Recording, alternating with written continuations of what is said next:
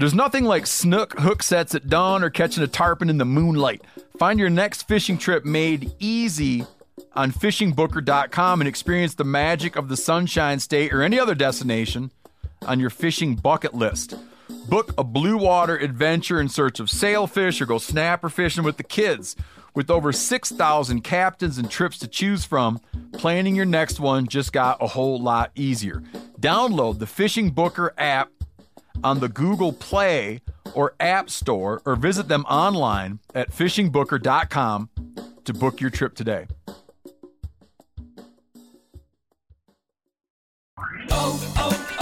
O'Reilly. Check engine light on? Take the guesswork out of your check engine light with O'Reilly Veriscan.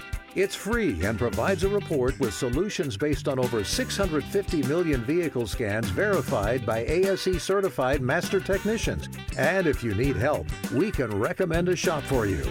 Ask for O'Reilly Veriscan today. O'Reilly Auto Parts.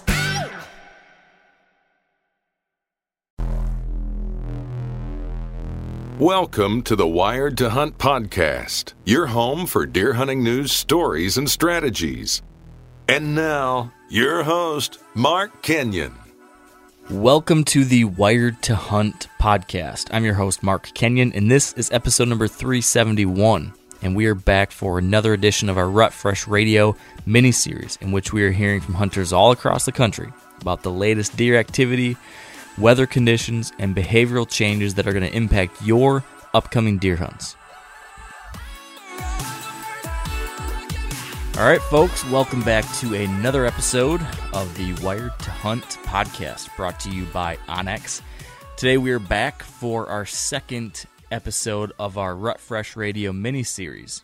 This is something we do every fall. If you're not familiar, here's the very quick synopsis. We are going to check in with you every week with updates from 4 or 5 deer hunters from across the country, giving us the latest on deer activity, deer behavior, how current conditions are impacting things, and what tactics are working for them. And we're getting these updates every 6-7 days, so it's really fresh, very timely and relevant to help you with your very next hunts. So that's what we're going to try to do today. With me to do that is Spencer Neuharth. Spencer, I don't know if you knew this, but Tony Peterson and I were together about a month ago on the Back 40 over here in Michigan. Okay. And we actually named a buck after you. Did you know that? I didn't know that, but I'm intrigued. Tell me more. Yeah, so we found a buck that had a really nice mainframe 8 left side. But then he had this very strange other side of him that, you know, if you weren't paying attention, you never know that this other side of the buck, which is just like a funky fork with weird points coming off the tip of his G2, you never know that the other side, the behind-the-scenes side of this buck, is that he hangs out in the hot tub all the time, and he's got a weird thing for bobcats and turkeys and that kind of stuff. So Tony decided we should call that one Spencer. So your ears might have been ringing in August. I like it. I like it a lot. How is this a regular buck, a buck that you would shoot, a buck that you're excited about the future for? Tell me more about him. He's a nice buck. He's at least 3 years old. So I think we'd take a crack at him. And he seems to be there a decent bit. We got a good number of summer pictures of him. Now, of course, I don't know what's going on now that it's September. Things shift around, so he might be gone. But he was there a lot in August, so I'm hoping he'll be around and we'll get a crack at you. But that, I don't know, that randomly popped in my head, Spencer. What I really wanted to ask you about, though, was, since we're trying to talk about the timeliness of this information, how this stuff can be useful for upcoming hunts. I know last week you and I had talked, and you were just about to head to South Dakota, and we had heard from a bunch of hunters all over the place and heard about what was working for them. And I was just curious if anything you heard from our guests last week helped you on your South Dakota hunt that you just wrapped up. Yes, so on last week's episode and in this week's episode, almost all of our guests talked about soybeans. And there's like this conventional deer hunting wisdom that I think is kind of accurate, but also sort of inaccurate. And it's that deer don't like yellow soybeans.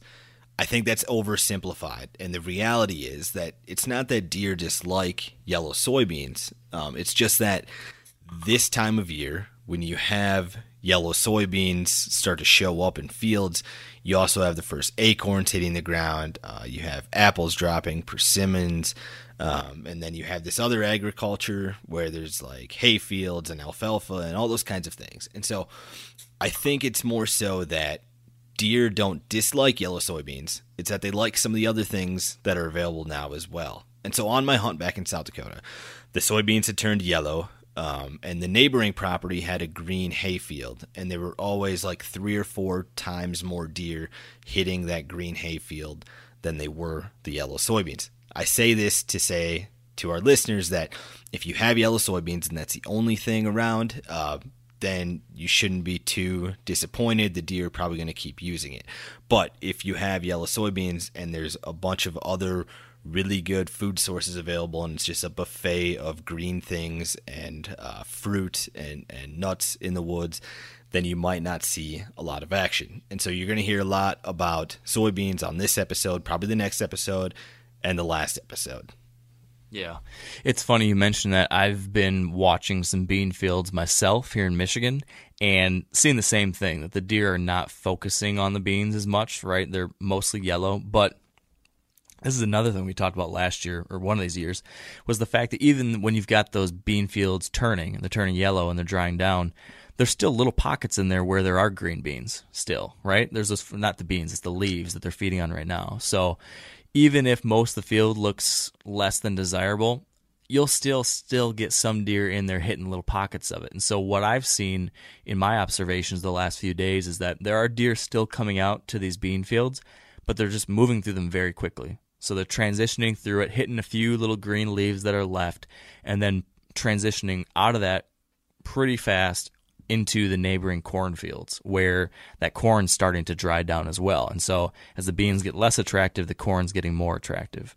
And that's what I've seen out here. If you want a deer activity report from Michigan, just based off of the handful of days I've been able to get out and watch some of these fields, I'm going to say it's been a 5 or 6 out here. I've maybe even a little higher. There's been a decent number of deer moving. It's been relatively cool in Michigan. Now, the season's not open for regular folks, but the youth season was open this past weekend. And I know a number of people had success, and I think this cold spell has at least helped with that. And I actually saw a really nice shooter buck last night, Spencer, show up on one of the properties I can hunt. He's a deer I'd seen last year a little bit and gotten pictures of. I thought he was a 3-year-old, and he kind of blew up this year. He's a really good-looking 6x5 with some stickers on his brow tines. So I'm excited to hopefully see more of him come October. Yeah, and I'd agree with you there that what I saw in South Dakota, I'd put it like a 6 or a 7. It was just about finding the right food source for this time of year. You're going to hear similar things from the people we talked to this week. That includes Tony Peterson, who was just hunting in Wisconsin, Patrick Cutter in New Jersey, Keith Thompson in Montana, and then Drew Carroll in Georgia. And Drew was great to talk to because I don't know if you saw this, Mark, but he just killed the biggest whitetail of his life. And Drew always brings a super unique perspective because the guys from Seek One hunt like the most urban whitetails in the country, and sort of how their tactics are the same and different. So Drew is an exciting one to end on this week. Yeah, that's awesome. Those guys, I don't know how they do it. It's nuts. What's his name? I'm blanking on his name. Lee. Is it Lee? Yeah, Lee just killed a slammer yesterday too, so they're on a tear. Any other big takeaway from your conversations with these guys that is worth mentioning at the top here that we should be focusing on as we listen? Man, it's sort of the end of the summer patterns. Deer out of velvet, bachelor groups are pretty much gone. So we're starting to see that transition. And this is like sort of that in-between time of the summer pattern and what we'll talk about in a few weeks as the October lull. So it's sort of a tweener time, and it's all about like picking your spots, as we talked about last week, when to be aggressive, and when to maybe sit back and do an observation hunt. Very good. All right. Well, I think my Michigan season opens in 14 days, I think. So we've got 2 more episodes till I'm hunting. Do you have any whitetail hunts coming up?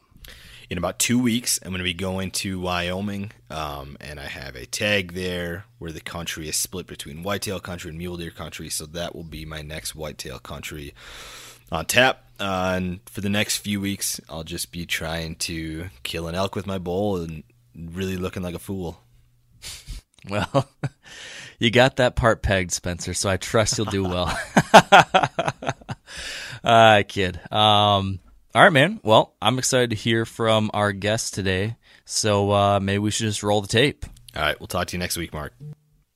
All right, and joining us on the line first is Tony Peterson from Wisconsin from the Hunt for Real podcast. Now, Tony, in Wisconsin, what would you say the buck activity has been lately on a scale of 1 to 10?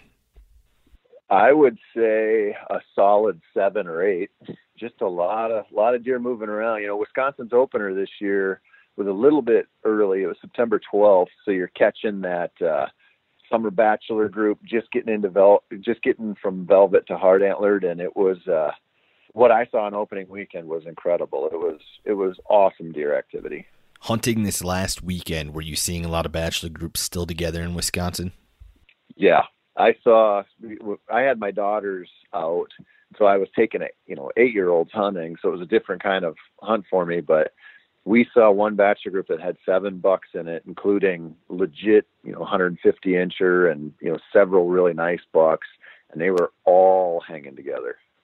You aren't as a conservative of a hunter as most bow hunters. In mid-September, what are some aggressive tactics that you're using to try to kill a buck?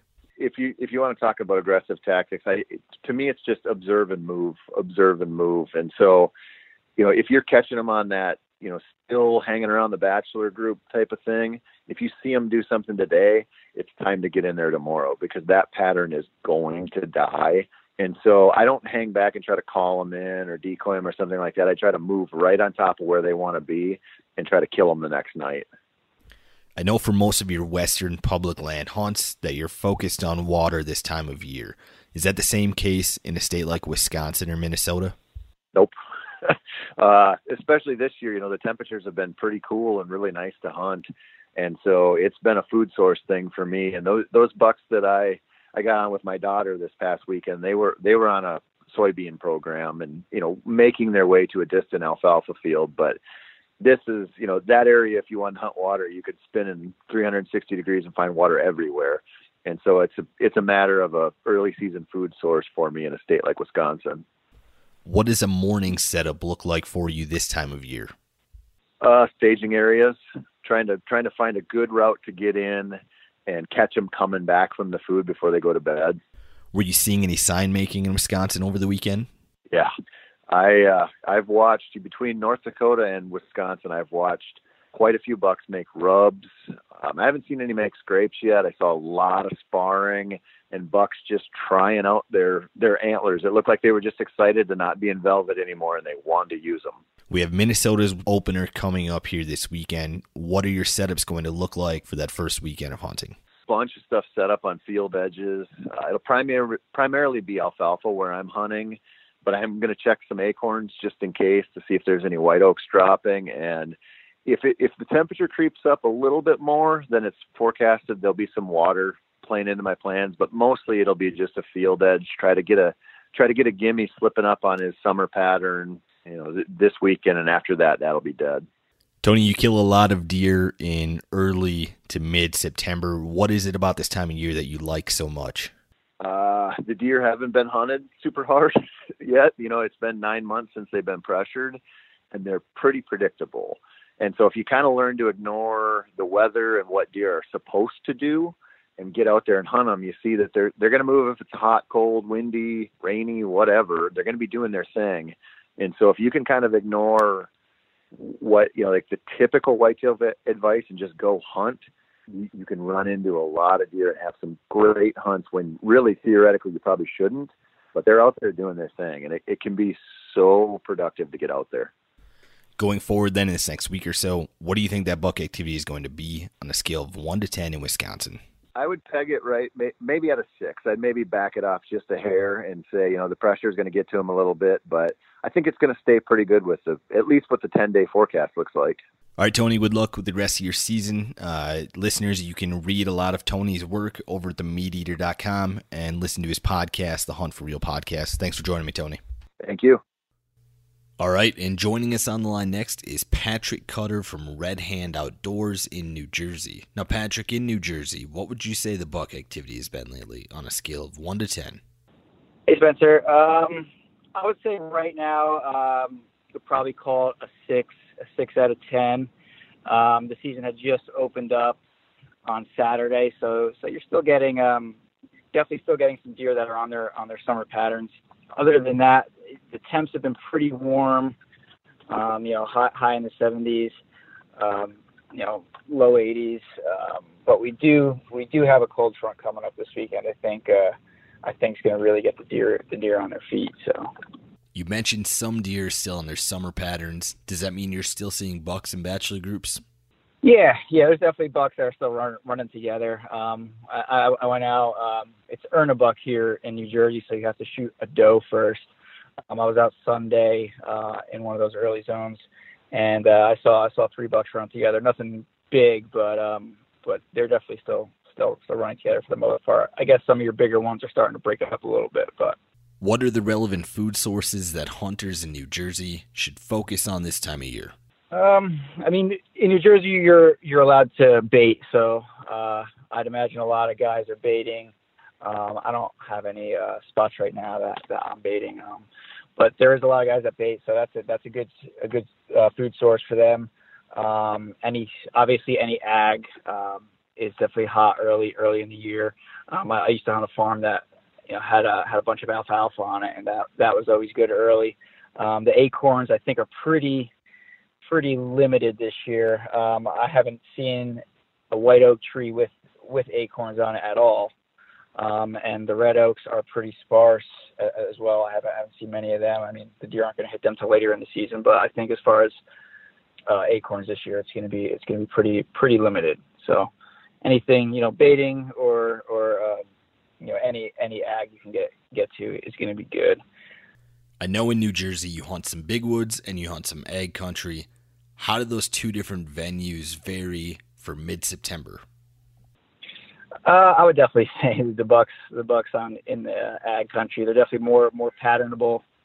The bucks in the big woods, I mean, they're tough to pin, under a certain oak tree or something like that. They have a lot of more free range to move around, and it's definitely tougher there. So if you got a farm that you can hunt, that's going to be your best bet come mid to late September.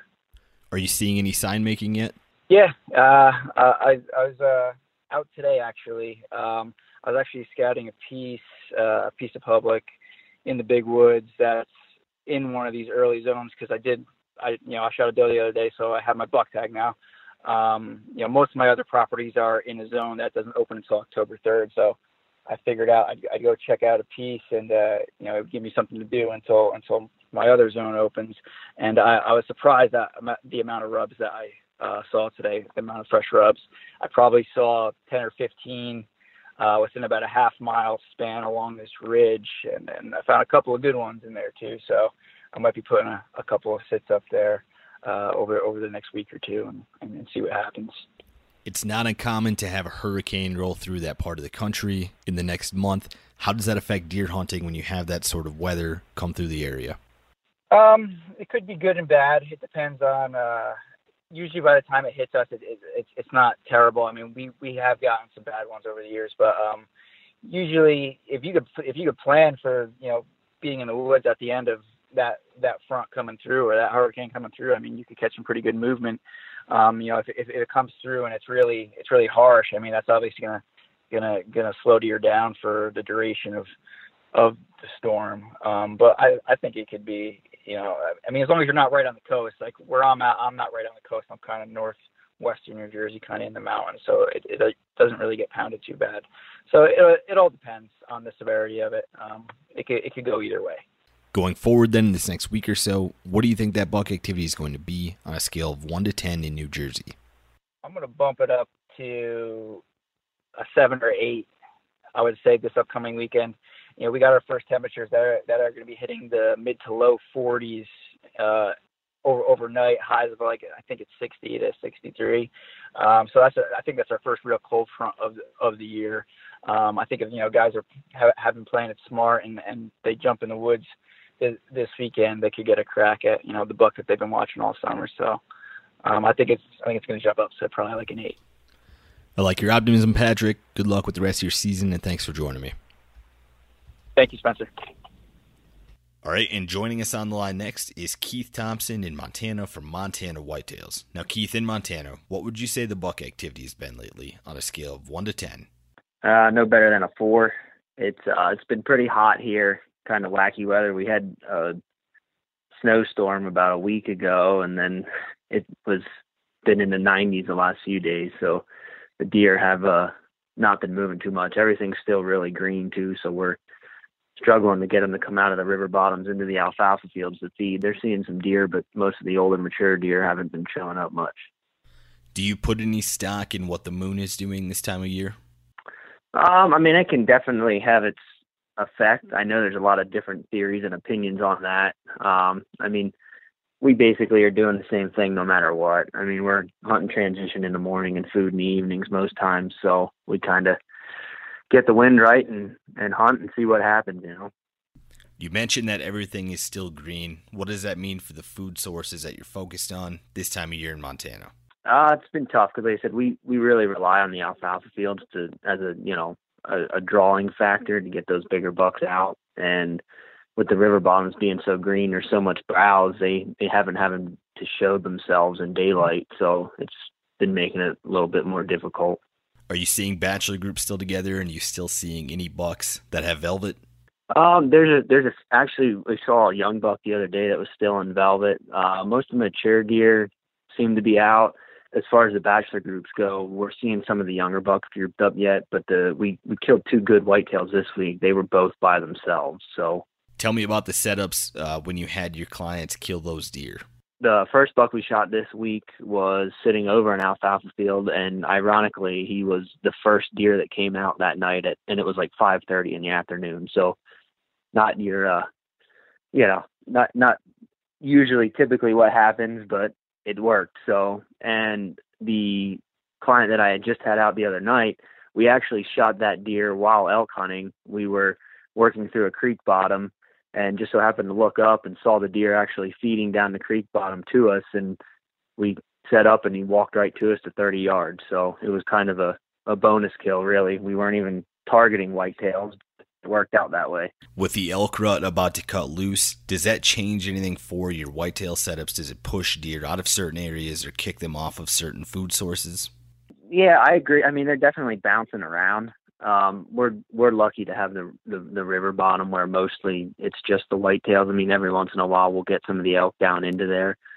Generally we don't have too big of a problem as far as, one hurting the other one because we're kind of targeting them in different areas.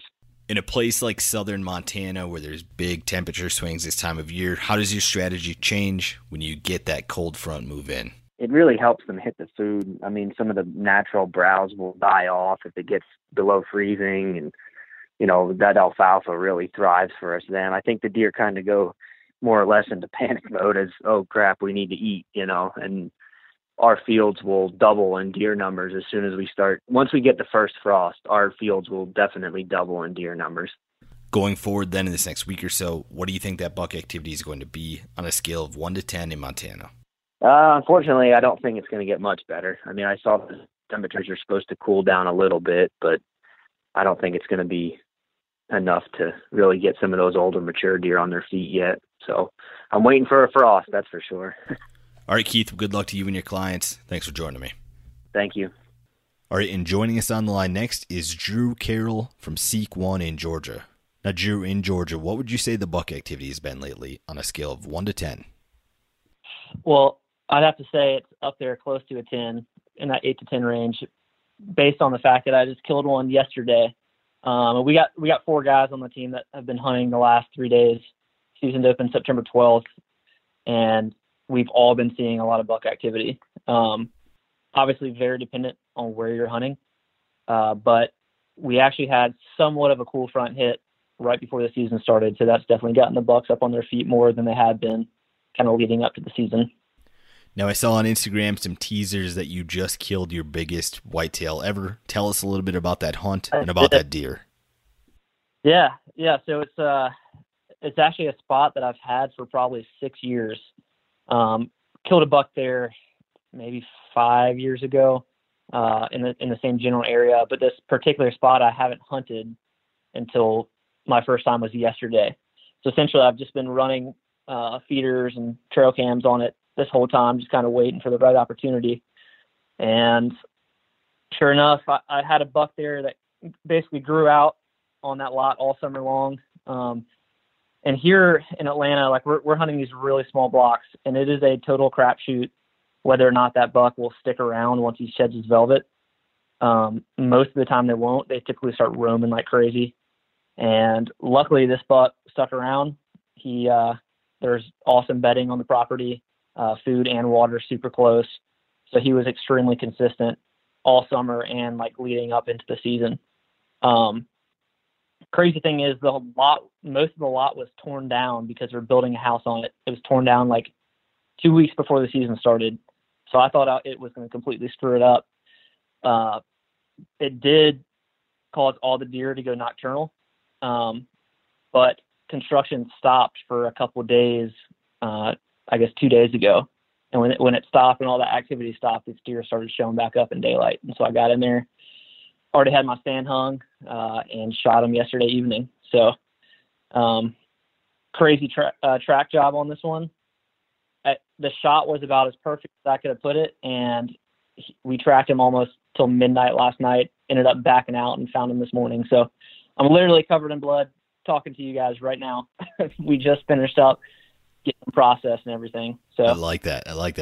Now, hunting in an urban environment, how are the food sources that you're focused on different than people are hunting more traditional venues? So I don't think it's different for the most part. This time of year, I mean, white oaks are the key, and we're kind of seeing them just start to drop right now. It's very dependent on what area you're in. So like I've got areas where they're not dropping yet, they're about to, and then other areas where they're just dumping. This particular spot where I just killed this buck, they are not dropping yet, which honestly played to my advantage because we're allowed to bait in Georgia now. So I just kept a feeder running that had been there all summer long, and he was staying consistent on it because that was really the only solid food source they have. Now, if the acorns are dropping, that's when these deer get extremely sporadic. You got to cover a lot of ground. That's why we just soak up as much hunting permission as possible, run as many cameras as possible. So yeah, the white oaks right now is where you need to be. The bucks will walk over a bait pile to go to white oaks, and that's really going to continue on into the rut. You mentioned that the property you killed this deer on had water. How much of a factor is water in your mid-September hunts in Atlanta? It's really not a huge factor just because there's so much water here. For people that haven't spent much time in the suburbs of Atlanta, it's not flat. Like, it's very hilly, a lot of ravines, tons of creek bottoms. So these deer do not have to travel far to get water. Almost all of our spots have some sort of creek running through it. So we don't really target that. But the thing is, like in the suburbs, the water is where the woods are because that's where you can't develop. So these little fingers of woods are always following creek bottoms, floodplains, and river bottoms and things like that. So it's pretty much always close by. You guys were hunting Tennessee's opener back in August. How have you seen deer patterns shift over the last 3 weeks based on what you saw then and what you're seeing now? Yeah, it's totally different. I mean, those bucks were still in their velvet, still bachelor grouped up, full bachelor groups. I was hunting a big bean field in Nashville. And so that's a completely different scenario than what we're doing here in the Atlanta suburbs. The deer that Lee killed in Nashville was more of a suburban deer, your typical suburban stuff. And it's the same deal. I mean, that deer was, I think, focusing on just like a green food source. I think it was like a clover patch down in this little meadow. And so essentially what these bucks do is they have a range of maybe a mile that time of year. and they're just hopping around like a bunch of different little pockets of woods, and you just have to catch them at the right time at the right place. So, they're staging, they're waiting for those acorns to drop up there as well, but they're still in their group, so they're more patternable that time of year. But obviously, as soon as that velvet comes off, things completely change. Going forward then in this next week or so, what do you think that buck activity is going to be on a scale of 1 to 10 in Georgia? I think it's going to be, this next week, I think it's going to be a 10. I mean, we have this tropical storm coming in. The weather is looking pretty nasty out right now. So it's been, last week it was 94 degrees. It's like 67 right now. I think we're going to see a lot of bucks drop this week. If people actually get out there in the breaks in this rain, that's when these deer are going to be moving the most. So I think some big bucks are going to slip up here soon. All right, Drew, well, congrats again on the awesome deer. Looking forward to seeing photos and videos of the hunt. Thanks for joining me. Yes, sir. Thank you. And that concludes this week's episode of Rut Fresh Radio. Thanks to Tony, Patrick, Keith, and Drew for joining me, and thank you guys for listening. As always, make sure you're subscribed to our newsletter at Meat Eater, Whitetail Weekly. You're going to get a lot of fresh content there from people like me, Mark, Tony Peterson, Patrick Durkin, and others. Also, today dropped the new season of Meat Eater on Netflix. I think you guys are going to love season 9. It's the best one yet, and I'm going to spend my time until I talk to you guys again next week. Until then, stay wired to hunt. I'm sure a lot of you guys remember the old ceremonial hunting tradition of eating the heart out of the first animal you kill. Meat from those organs are among the most nutrient-rich foods on the planet. You can get those same benefits your ancestors craved via convenient daily capsules from Heart and Soil. Find out more at heartandsoil.co. And remember, use code MeatEater for 10% off your purchase. Outdoor adventure won't wait for engine problems. Things like hard starts, rough performance, and lost fuel economy are often caused by fuel gum and varnish buildup. Seafoam can help your engine run better and last longer. You simply pour a can into your gas tank.